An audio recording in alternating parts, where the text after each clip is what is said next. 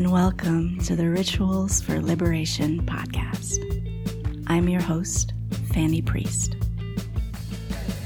I believe that the massive changes needed to secure justice and wellness for all of the world's inhabitants are possible when our healers and changemakers are deeply resourced, fully embodied, and answering their calling from a place of self-trust. In this podcast, I'll be talking to folks about the daily rituals that allow them to do their big, world-changing work responsibly and sustainably. My hope is that these conversations will help to make sure that the revolution is resourced. And now, on to today's show. Hello, Maggie. Welcome. Thank you so much for being here on the show. Thanks, Fanny. It's really an honor. I'm so thrilled that you're here. If you're willing, can we start with a brief centering so that you and I can get in the same space together? I would love that. Thank you. And if you're listening, please follow along to the degree that you are able or willing. So if it's okay for you, I would invite you to close your eyes, or you can just create a soft gaze, maybe down onto the floor in front of you. And if it's possible, I would invite you to place your hand somewhere on the body that feels good. That could be just simply palms down on your thighs, or maybe placing the hands on the heart or on the belly. So you can ground yourself into your own touch and bring your attention to those places of your body that are making contact with support. That might be the chair that you're sitting on, whatever surface that your seat and your feet are touching. Get a little bit more acquainted with the ways in which your body is connecting to support. And all we do here is just make space for what is to be as it is. So welcoming yourself, welcoming all of the parts of you and all the parts of your experience, all the parts of your humanity to this moment.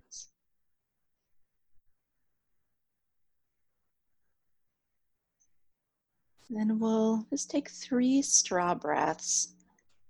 And that's simply just a long, smooth breath in through the nose, and then exhaling through pursed lips as though you're breathing out through a straw. And it may create a slight hissing sound, and that's okay.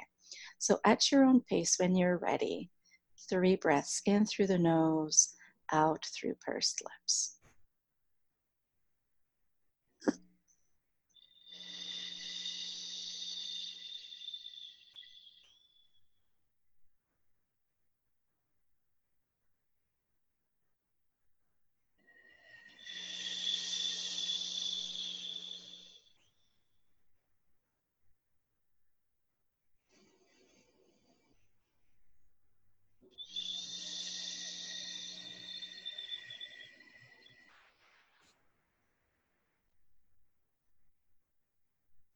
Then opening your eyes whenever you're ready.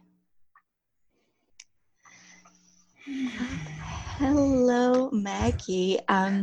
So to start us off, would you please introduce yourself, telling us who you are, what pronouns you use, and what is the work that you do in the world? How do you help people? Yeah, thanks, Fanny. And also thanks for that. I needed it. I placed my hands on my heart and could feel my heart beating a little more profoundly than typical. So that was really sweet to start off this way. But I'm Maggie Gentry, and I use she, her pronouns.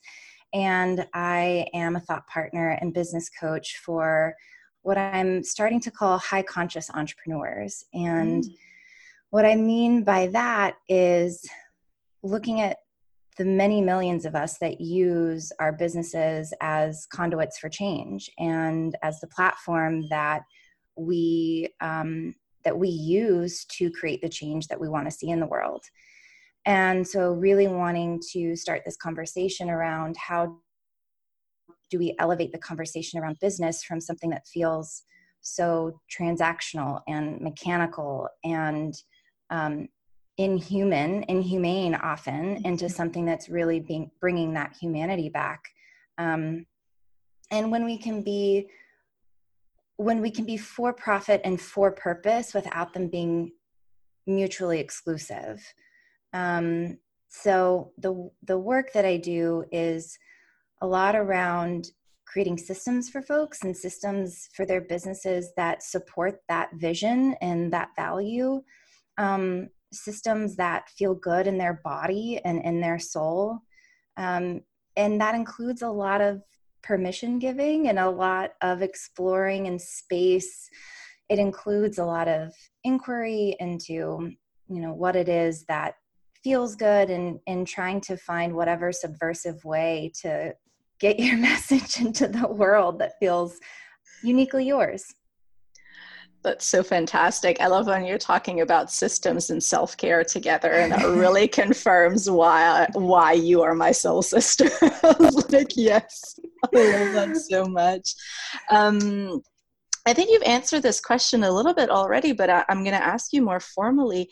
What does liberation mean to you? What is your vision for liberation, vision of liberation for the world? Well, I'll start personally. So, I have this, I know that I'm not alone in this. I think many of us come from a history of being people pleasers and growing up in a space of feeling like we need to perform in a certain way. We've got to earn reward or earn pleasure or earn rest even. And so through my own personal development journey and my own self-healing journey, it's really been around untethering myself from the expectations, experiences, histories of others, and really stepping into owning what it is that I want. And so for me, liberation is taking it one need, one desire at a time, and, really identifying it, voicing it, acknowledging it, honoring it. And when I do that, I'm seeing that this chain that perhaps held me back, I'm able to kind of see one link disappear. And so the hope is that I kind of see liberation as this untethering. And I'm reading, I just started, I think I'm on like the first chapter, but it's Krista Tippett's Becoming Wise. And there is, she mentions in there something about developing the individual self is really developing the social self, and how just coming back again to this like personal exploration is really the personal evolution is a societal evolution. And so as far as like the going to the second part of the question is like, how do I see liberation on a larger scale? It starts with the individual. And so, and I know that feeds directly into the work that you do in the world, Fanny, is just like making sure that we as individuals are well resourced, so then we can go out and lead by example or hold space for others who are on the journey. So it's embracing an approach that might seem from the outside selfish, but knowing that it's honoring yourself is really honoring the whole, because we all are connected. I just want to take a moment because I'm so moved by what you're saying that I'm feeling tears well up. I just want to take a moment. I don't want to like brush past it. I think it's so profound the way that you talk about this untethering, and I think that I want a tattoo. What did you say? Like one want, one desire at a time, like on like my forearm, so where I can see it all the time. Well, I mean, it's so powerful because I think that so many of us are in a place where we can feel the tether, and we can feel the shackle, and we can feel the immense weight and the restriction of what was and who we had to be. Mm-hmm. individually and collectively. And I think that so many of us are at a place where we are either have just come to consciousness about this tether, or have had consciousness for a while, but it still feels like it's so big, it's so heavy, it's so long. Like, how can I possibly do that? How can I possibly unravel all of this? And I think that the way that we're approaching that has so much to do with what the culture wants us to be, which is this kind of like very binary, all or nothing, right? Which is, so is like, it kind of feels like once you can see it, that we should be able to unravel it all at once, that we should be able to untether all at once. And I think there's a lot, for me, there's a lot of frustration about like how long it takes. And I think that you put forth such a beautiful vision of one need and one want at a time. And that just feels so doable. You know, like, I'm like, yes. And I think it requires a constant dedication to continue to check in and ask. Oh, by doable, I don't mean easy. Fair, okay. But you know, but it's kind of, so there's this beautiful quote. I believe the originator of the quote is the novelist E.L. Doctorow. I don't know if I'm saying that correctly, and it applies to writing, but it applies to so much else in life. He says that writing is like driving at night. You can only see as far as the headlights, but you can go the whole way home that way. Like you can go the whole, and I think that so much of the time, I know for me, like I want to see the whole drive, and I want to know exactly, like I want to be on my Google Maps, and I want Google Maps to tell me you are on the fastest route, you are avoiding delays on I-35, you will be there at 2:45. Like that's what I want my healing journey to be. Wouldn't that be nice? And I want my podcast to cut in and out at the right time when, you know, like when Siri's giving me instructions anyway. But I feel, but what it is, right, is this like only going as far as the headlights. But if we do that, and if we do that over and over, we will go all the way home that way. And I think that that's what you're bringing forth. And yes, it requires tremendous amounts of self-awareness and pausing in and checking in and listening and honoring our bodies, honoring our needs, honoring our pleasure, all of which is stuff that we have zero training in. We have very few models in. I mean, we're modeling that for each other. And I think that that's how our businesses are really kind of creating this vision of liberation, right? It's like just all of us together going like, you know, like, look over here, look what she's doing. Look, that's amazing. Look over there, look what they're doing. That's amazing. You know, like, and, but yeah, I don't know. There's the kind of like the like little bites. And I just felt my whole system just kind of like decompress and regulate. And there's such a relief and a release when you said that. So thank you. You're so welcome. Yeah. And I mean, even I think about yesterday, and I was having super angsty feelings. Like I was angry. I felt super misanthropic. I was like, I don't want to see another human today.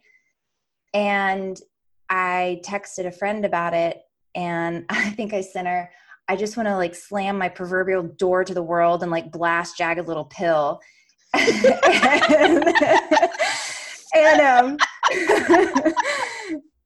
And she goes, well, can't you? Like, or why can't you? And so then it was just that light bulb moment of like, yeah, I can. And so I had to run this errand last night. So there I was, like in my car, Jagged Little Pill, like full blast. And it was such a release because I needed, I mean, it's like, and that's where I can also, you know, try to over intellectualize or prognosticate, like, why am I feeling this way? And sometimes it's here. And so then like, let me just feel it. So Alanis helps at least sometimes. Yeah, absolutely. So two thoughts on that. One thought is, have you seen the used to be called the Illust Tarot, now called that 90s Tarot, that has like so many like musical figures and actors like from the 90s as all the different archetypes. And Alanis is the star. Of So course. definitely blasting Jagged Little Pill is going to be a very healing thing for us 90s girls, 90s pupils. But the other thing, I think that it can be so easy for us to, particularly when we're very service oriented and when we, fall into the category of healer, space holder, empath, helping professional, whatever, to think that we're kind of supposed to do that all the time, and we really don't allow for that misanthropic vibe to be a really adaptive thing. Like, it's really adaptive, it's really aligned. Like, sometimes you're just like, yeah, that's the most enlightened thing I can do right now, is just flip the bird to all of y'all and get in my car and blast some Alanis Morissette, like, really loudly. Like, that just perfectly resonates.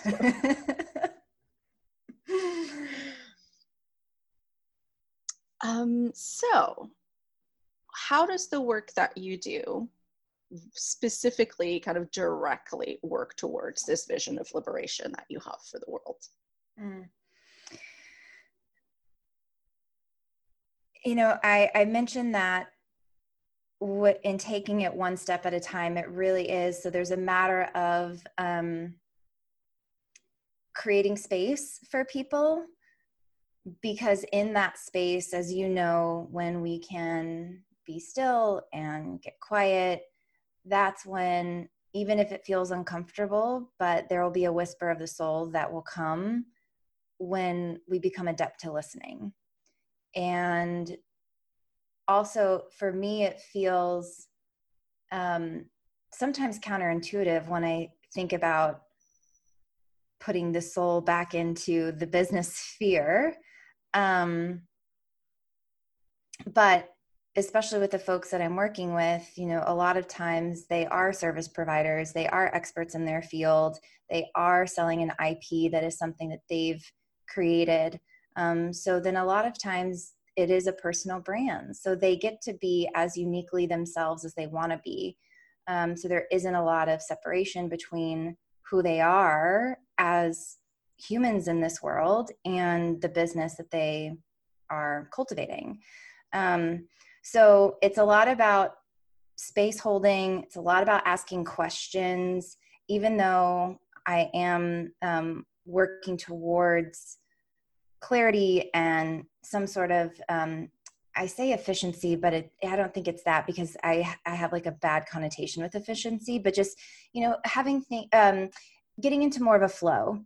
And so I kind of think of it as, if you think of like the creative energy as almost a river, and so water can be quite destructive, or it can just, like, without the river bank. So it's like this grounding energy of some sort of earth energy that allows a natural border to occur. I feel like I'm sort of like the river banks, so that we can zig and we can zag and we can flow however you're feeling. And there's this continual focus, like there's some sort of direction, even if we expand or perhaps we get narrow. So it's that kind of co-creation, but it's all centered around space and inquiry. That's so beautiful. I had this just down into my bones feeling when you're describing this riverbank and the river flowing. To me, that's the embodiment of emperor and empress energy, right? Like the riverbank is the emperor, and the river flowing is the empress. I've got the emperor on my mind a lot as we're recording this. It's mid-December 2019. This will be released. We'll be in the emperor year, and I'm very much looking forward to getting to dig into some of that structure. But I think that a riverbank is such a beautiful analogy, because it guards and it allows the flow, and not just for the river, the movement of the river itself, but when we're really looking at a whole ecosystem, right? And so that and I'm thinking too, that story about how wolves were released back into Yellowstone Natural Park. Have you seen that? No, I'm not familiar. It's beautiful. We'll link to it. I'm sure I'll bastardize the story, but the idea is that wolves were absent or extinct from Yellowstone National Park. And this had tremendous repercussions on the whole ecosystem. And you can watch like little videos that are like 5 minutes and say, okay, wolves were reintroduced, which meant that now there was a predator for the deer. There had been an expansion of deer, and they were grazing, like overgrazing the landscape. And so once the deer started to be culled by the predators again, then we had, forest started to reestablish itself. And so there was room for so much more flora and fauna. And specifically, it went to say that because there were more trees, now the beavers are able to come back in and start to create the dams again, and how there was no more of that overgrazing, that there was enough vegetation to hold the riverbanks, and that literally it changed the flow of the river.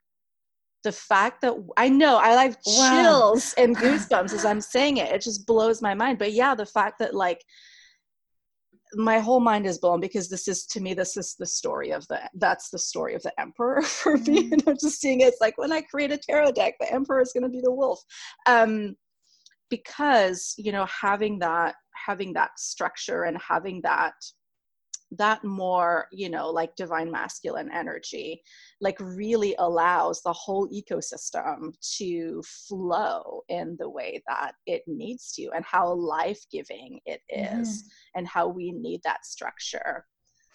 Yeah. And I mean, even speaking or thinking of the emperor and taking up right space and thinking of it as like right power. And so I think that going back to liberation, it's like only you individually can define what that looks like. And it is, it's an internal look in, as well as around the ecosystem that you inhabit. But a lot of that means it's deprogramming and going back to like untethering any sort of stories that you have around how this should look or how this should be, or, in this instance for me, around like how business should be or how you should run it.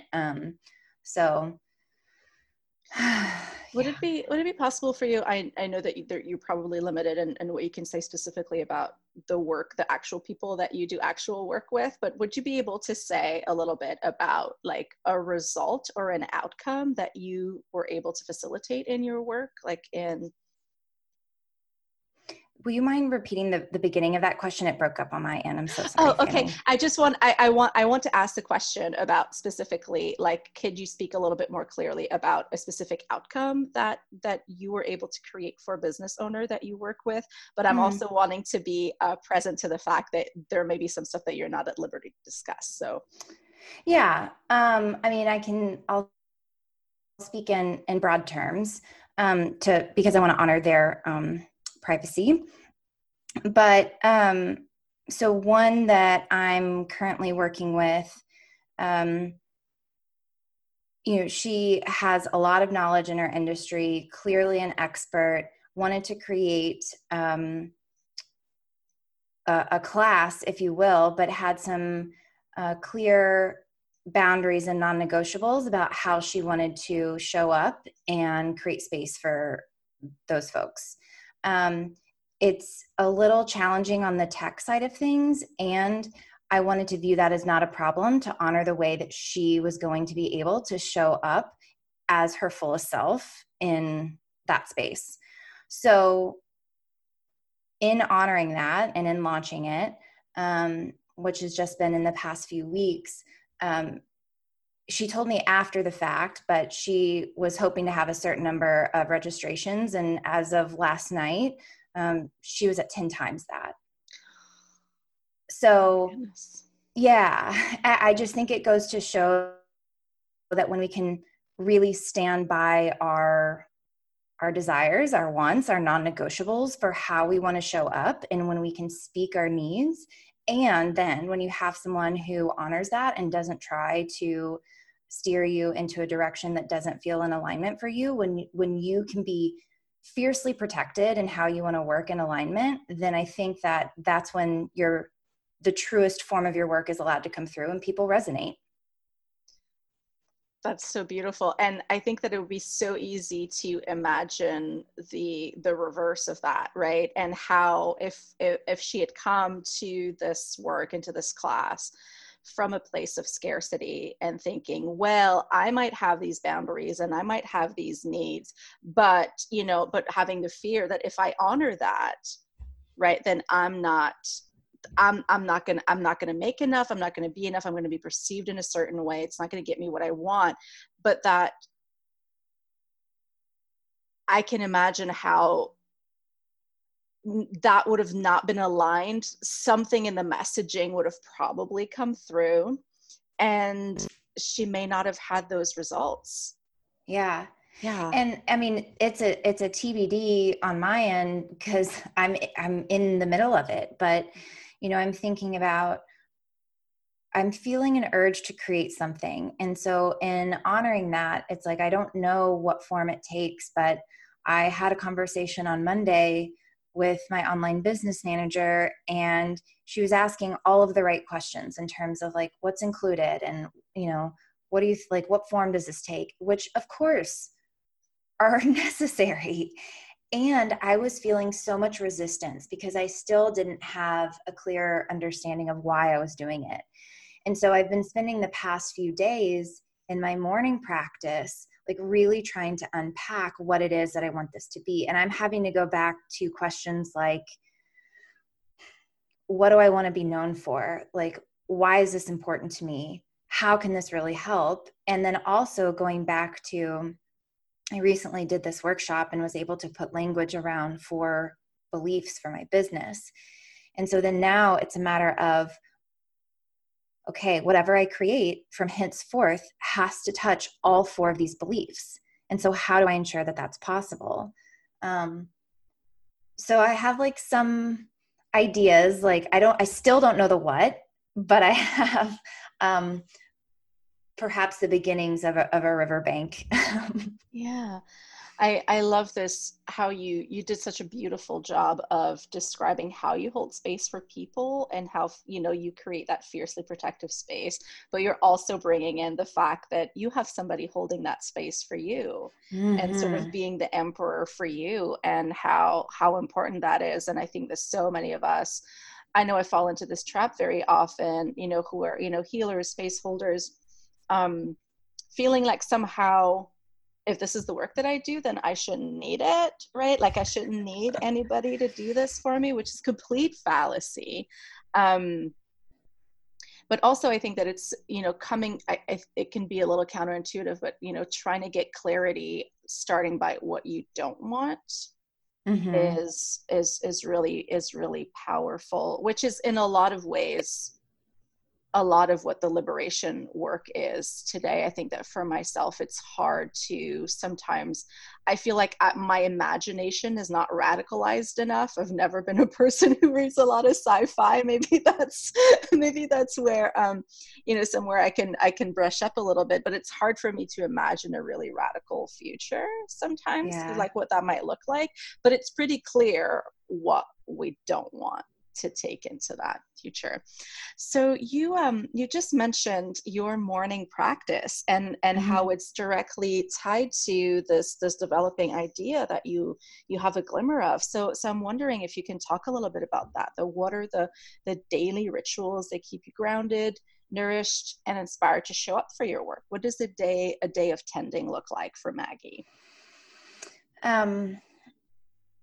So my morning routine is pretty solid, and it feels really good for me. I'm one of those people that needs ample time to wake up and greet the world. Also, I'm an Enneagram 2, as I know you are. Yes. And so I, I think that helper tendency is I have to, again, hold this fierce boundary for myself in the morning, because the second that I check in or touch base with any sort of technology, I'm off the rails. That's a side point. But so I get up and the first thing I do is boil water, and I have a French press, so I make butter coffee. So while that's brewing, I then play with my cat. So I typically brush her, and we have these little indoor golf balls. And so it's our playtime while coffee's making. And my goal is to also not touch my phone as much as possible during this space. Once coffee's ready, I'll sit down and I'll meditate. And I started a new 40-day practice for myself. I'm doing the Kirtan Kriya. Yeah. I love the Kirtan Kriya, which is amazing because I'm not a Kundalini person. all of it is really hard for me, but I love this one. Yeah. Yeah, well, and it's gentle, you know, it's really quite sweet. And I was getting to the point of I'd sit down to meditate, but then I use Insight Timer, but then it's like, well, what do I do? There's so many options. And so I felt this urge, like I need to narrow my options and find some practices that feel like my go-to, so that it's just like, okay, I can choose from these 3 or these 5. So I'm kind of trying ones on for size, and I'm on, I think it's day 10 of this 40-day practice with the Kirtan Kriya, and it's feeling really good and supportive. So anyway, I do that. And then I soul journal for, I don't know, typically it's anywhere from, 20 minutes on the short end to sometimes it could be 45 minutes to an hour.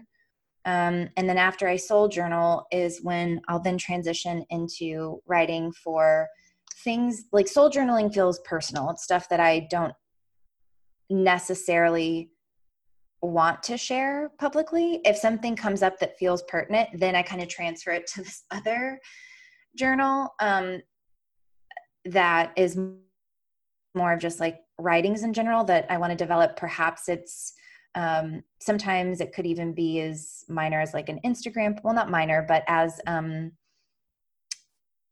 something a little more fleeting, like an Instagram post, or it could be like developing out this new program. So I do all of that ideally before I check in on my phone. And then, it kind of goes from there. I might take a shower, or, I might like get a few emails done or start some work if I'm feeling called. So that's always there in the morning. And then as far as like other rituals, I haven't yet really narrowed in on like a full evening ritual or kind of end of day ritual. That's something that I want to look for in 2020, is because I work from home. So having something that's a sweet like end cap and a clear delineation where it's like, okay, work is done now, home time. I just want to name something because I happen to know you, but also say that you live alone with your kitty. Because I like listening to like your beautiful morning ritual, and I'm like, I want to be there so bad. And I have 2 kids. So, yeah. Can you say, so we'll link up some of this in the show notes, specifically the 40-day Kirtan Kriya. Can you say a little bit more about Soul Journal and how you've come into the practice and how you've made it your own? Yeah. So earlier this year, I read a book called Writing Down Your Soul by Janet Connor. And that was where I was introduced to the idea. And in it, she shares that now because I think I've done it in my own style, I'm wondering exactly how correct this is. But, so she first has you come up with a name for how you're calling spirit, God, universe, source. So you create a name for this energy. And so you start each entry with dear, insert the name that you have designated. And then and this is where I'm not quite sure if she suggests this or not, but it's what I have to do, is I have to do a little bit of free writing first, because if I'm going straight into inquiry, then I end up with goose eggs. So I'll do some free writing first, but the idea in soul journaling is that then you get to a question. And so you pose a question, and then you pause and listen and allow the soul to respond. And when the soul responds, you write down what you hear. And so sometimes I know, sometimes I have something that I specifically want to inquire about. And so they're more directed to a relationship or a challenging situation. And then other times I'm not quite sure where to dive in. And so that's where at the same time, I was reading Crossing the Unknown Sea by David White. And he had some beautiful reflections in there. And one that I come back to often is, where am I resisting? And for me, that question as an opener is really powerful. So if I start there and then see what happens, it's always quite enlightening. So then I just write and continue asking more questions and continue responding until I feel complete. And then I sign it, and that's it. That's so powerful. I started reading this book and had a little bit trouble connecting to it, but the way that you describe it feels so feels very nurturing and also very powerful. And I'm wondering, and so I'm just, personal disclosure, I'm a lifelong journaler. And I would say that what I do falls more in line with the morning pages as outlined by Julia Cameron, which is kind of like 3 longhand pages that you do as close to possible as, when you get up in the morning. But I'm at a place where I'm feeling a little stagnant in that practice. And so I'm wondering, since you said that this is a newer practice for you, right? Like, how does it contrast and compare to maybe other practices that you've done in the past with journaling? Mm-hmm. Yeah. I think why this one, I mean, it's newer. Well, I guess it's probably, I'm coming up on like 8 or 9 months, which is still fairly new. And I think why it still feels relevant is because what I can quite easily slip into is almost like diary style journaling, where it's just a recounting of what happened the previous day. And I was eager for something more. I wanted my journaling practice to really be more contemplative, more of a conversation, more of a way and a tool for me to tap into my intuition, more for me to hear what my soul sounds like. And because of that, I think that's why it feels like such an integral part of my day and my being, quite frankly. Yeah.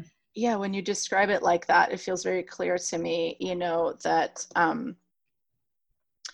how the tarot teacher Lindsay Mack talks about like the 2 radio stations, Oh, like yeah. I forget exactly the terms that she uses. I use the terms ego and soul, and how really we've got these 2 kind of radio stations, like these 2 frequencies that are embedded inside of us, and one is the ego, being the part of us that is that's a part of us that is really concerned with staying small and safe. That's a part of us that's really concerned with survival. And so its main message really usually is going to be fear. And usually that's the place of us that has, built up these habits and these practices and these beliefs that will, that is trying to keep us in survival, but it usually keeps us small and safe. And how the other piece, the soul, is really the voice of our connection to source, is the voice of our true nature, and is the part of us that's really interested in expansion and in service and in liberation.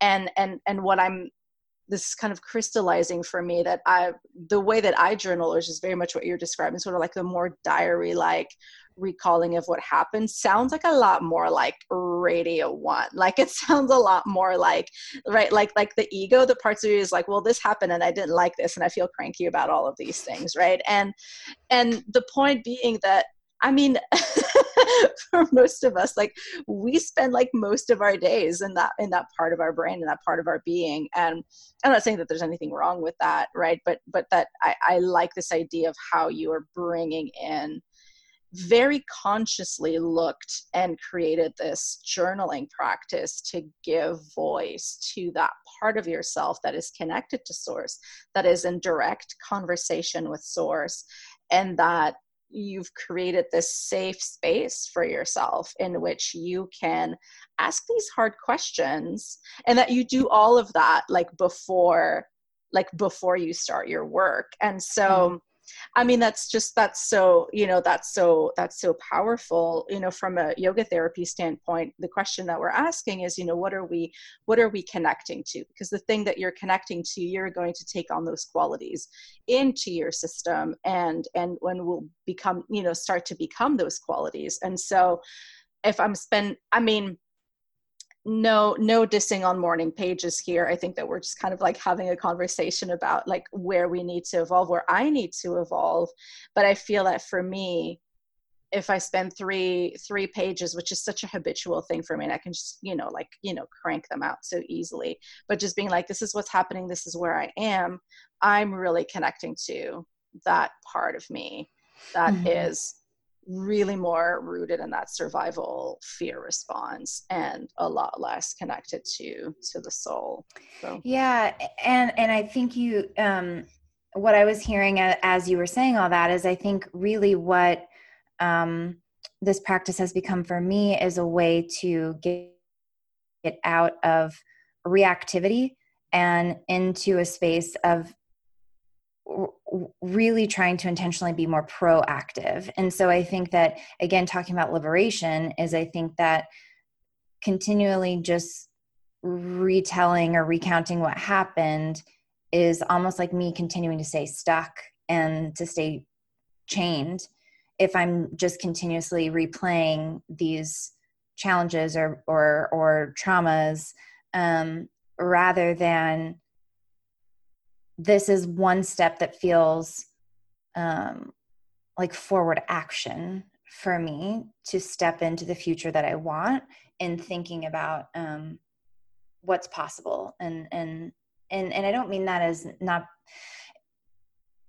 as I say that, I'm sitting here thinking, and also there's like immense presence about it. So it's not constantly living in this future state, but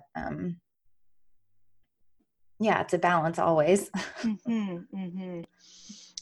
It sounds to me, as I'm hearing you recall, because you and I have had these conversations in the past, that you have created these rituals in a very intentional way. It sounds like to serve very specific needs. So how has your practice around rituals like evolved over time? Like what has it looked like in the past, and what sort of like brought you to this place now? Yeah. Well, you mentioned previously that I live alone, and that's true. However, that's been newer for me. So I separated from my partner earlier this year. Before that, I cohabitated with him for almost 8 years. So, yes, my morning ritual sounds quite luxurious because I do have the privilege and the honor to create it exactly as I want.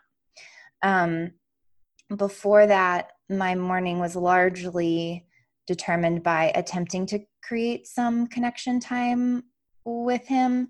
And then, it also has changed around how, my work has shifted. So previously, there was a few months last year where I went back to a full-time job. So when I had to go into the office, it was pretty negligent while I was focusing on getting ready for work and the commute. So really after that, and then, it elongated for some time when I didn't have as much on my plate. And so it's definitely morphed over the past 2 years, the most, I would say. Previously there was, I think there was the intention, but there wasn't much action.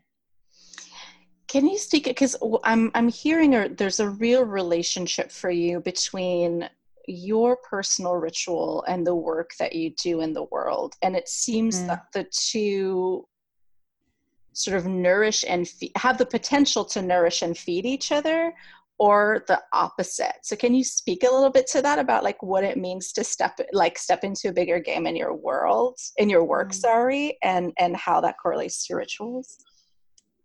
Thanks for that reflection. I don't know if I'd made that connection before, but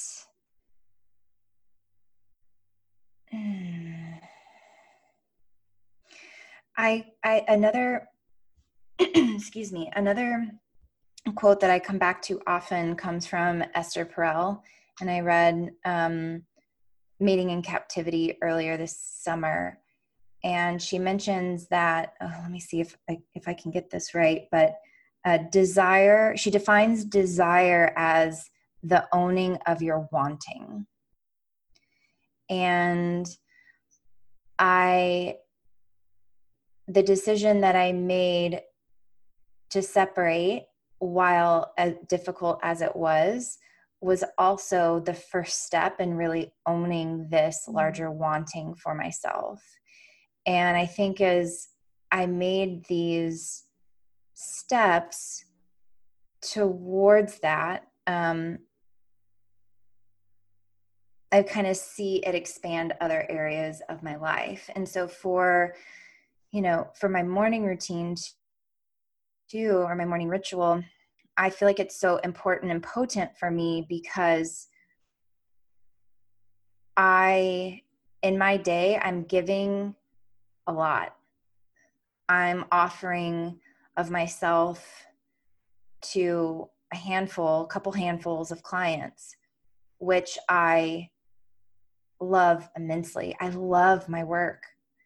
And I know that in order for me to show up well-resourced for them, I have to make sure that I feel like I've had my space, because at the end of the day, I'm also an introvert. So that's how I recharge. I really need that time alone.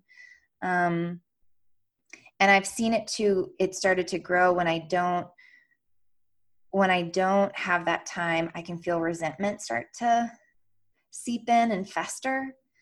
And I don't want to bring that energy to the work that I do. So yes, they do play off of each other as I'm like fumbling through trying to process this. But yeah, I think because I want to show up a certain way with the work that I do with my clients, it's like requiring me to have that alone time. But then the alone time also, feeds into how I can show up in the way that I want. So I don't know where it originated, but they do play off of one another. Is there a certain way that you shift your rituals to accommodate different seasons in your life? And that might mean like seasons of nature, meaning like how when you're shifting from, summer to fall to winter, etc., or just seasons. You've talked a little bit about seasons of busyness and seasons where there's more space. So how does that? Yeah, there's definitely room for growth there. Because I'm still imperfect. When things get really busy, then yes, these rituals tend to go. And I think I went through a pretty intense period this fall. There were like September through November was quite excruciating. I just had a lot on my plate, and I was not sleeping. I wasn't eating well. I wasn't eating to nourish my body. I wasn't moving. I was neglecting a lot of these very real physical needs, not to mention any sort of emotional, mental, spiritual rejuvenation. And I think because I hit that point of burnout, it just is a reminder of how important these are. And maybe you'll know, Fanny, I can't remember who originally said this, but I've seen it come up a few times. and I don't know if they say it was Buddha originally, but about how a student asks how long one should meditate, and the teacher's response is an hour a day. Are you going to say this better? No, I'm not going to say better than you, but I don't think it's the Buddha. But I don't know where I've seen it. But yeah, the thing is like, somebody asked like, how long should I meditate? And it's like, you should meditate for 20 minutes a day, unless you don't have time. Then you need to meditate for an hour a day, meaning that the busier that we are, the more that we need those spiritual practices in. But the point of the quote, or the point of the story, is that it feels super counterintuitive, right? Because then when we hear is like, oh wait, I thought you were going to go the other way there, that if I don't have time, then oh well, I don't need to do it. Yeah, so that's what I need to experiment with, is when I find myself in those places.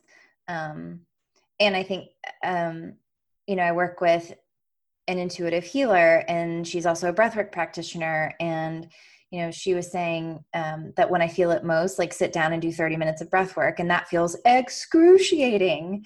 And to be honest, I have not yet done that.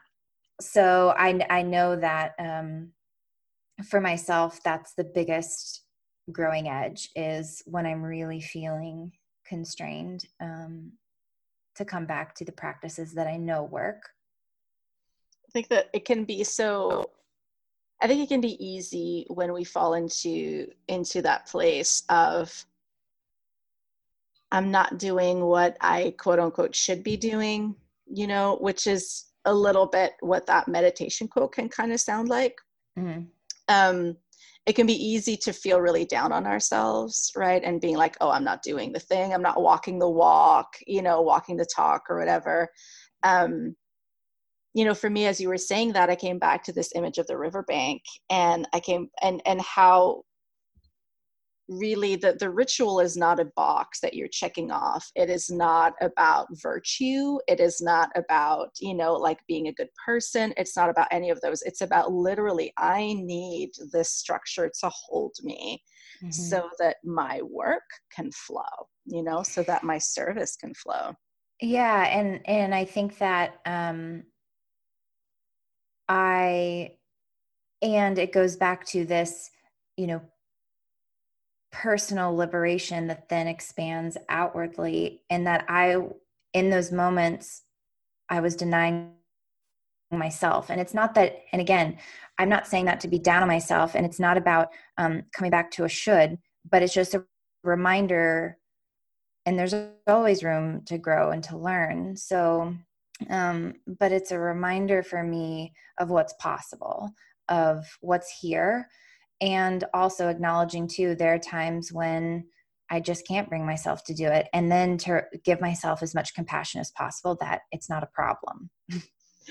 And that's the piece that I was hoping that we bring this to, is compassion, and my work with clients and my coaching and my yoga therapy practice.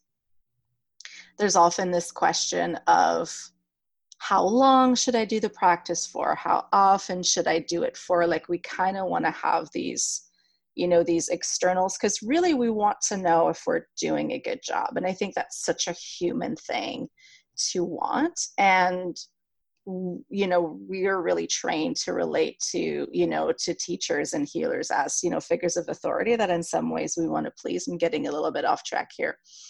But the point of it is that I make is like, listen, everything can be an opportunity to practice self-compassion. And ultimately, that is what your practice is about, right? It's about cultivating self-compassion for yourself. And you can either do it actively through nourishing yourself, or you can do it, a little bit from the back door, in the sense that if you miss your practice, or you're in a season where, for reasons or whatever, that you can't do it, then you can use that as an opportunity to practice self-compassion. And then it brings you back to the purpose, right? So nothing is lost. Yeah. And it's always coming back to knowing that the ritual is here for you when you're ready. And so I have to remember that too, that it's always here. And I think you're right too. You mentioned about, you know, I think that's the difference between ritual and routine, is that when ritual has that intentionality behind it, and if it starts to feel like the box checking, then it's falling more into routine.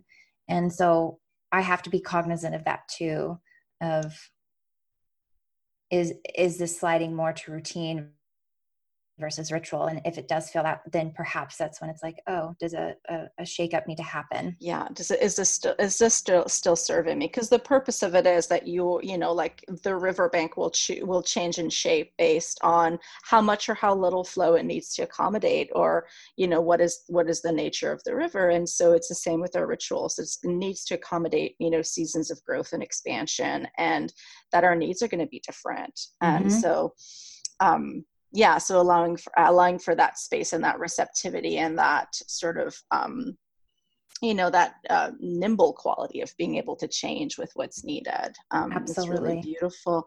So shifting a little bit into sort of like recommendations and so forth. So are there some favorite resources that support your practice? So that might be, products, it can be practices, it can be people that you work with, people that inspire you, anything that you wanna share.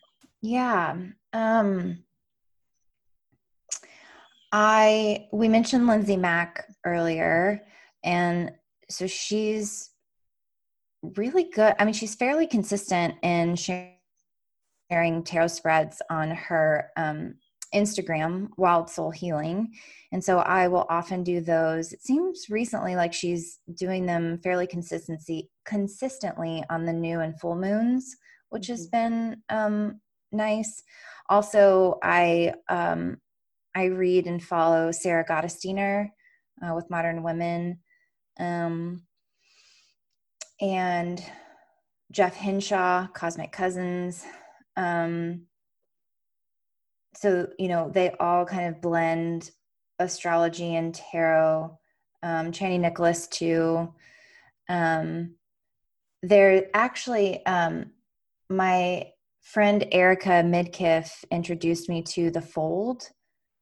It's an online magazine, but they have monthly tarot scopes, which I finally signed up for their newsletter because we're both Sun Geminis, and so she'll like send them to me every month, and it always feels so spot on.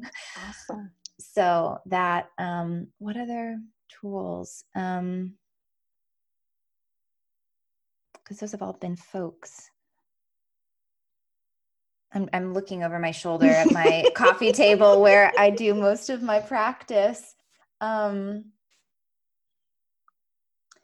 I mean, because I feel like I'm constantly reading, so I got to give a shout out to the Austin Public Library because that's where I get most of my books. That has been a huge resource for me.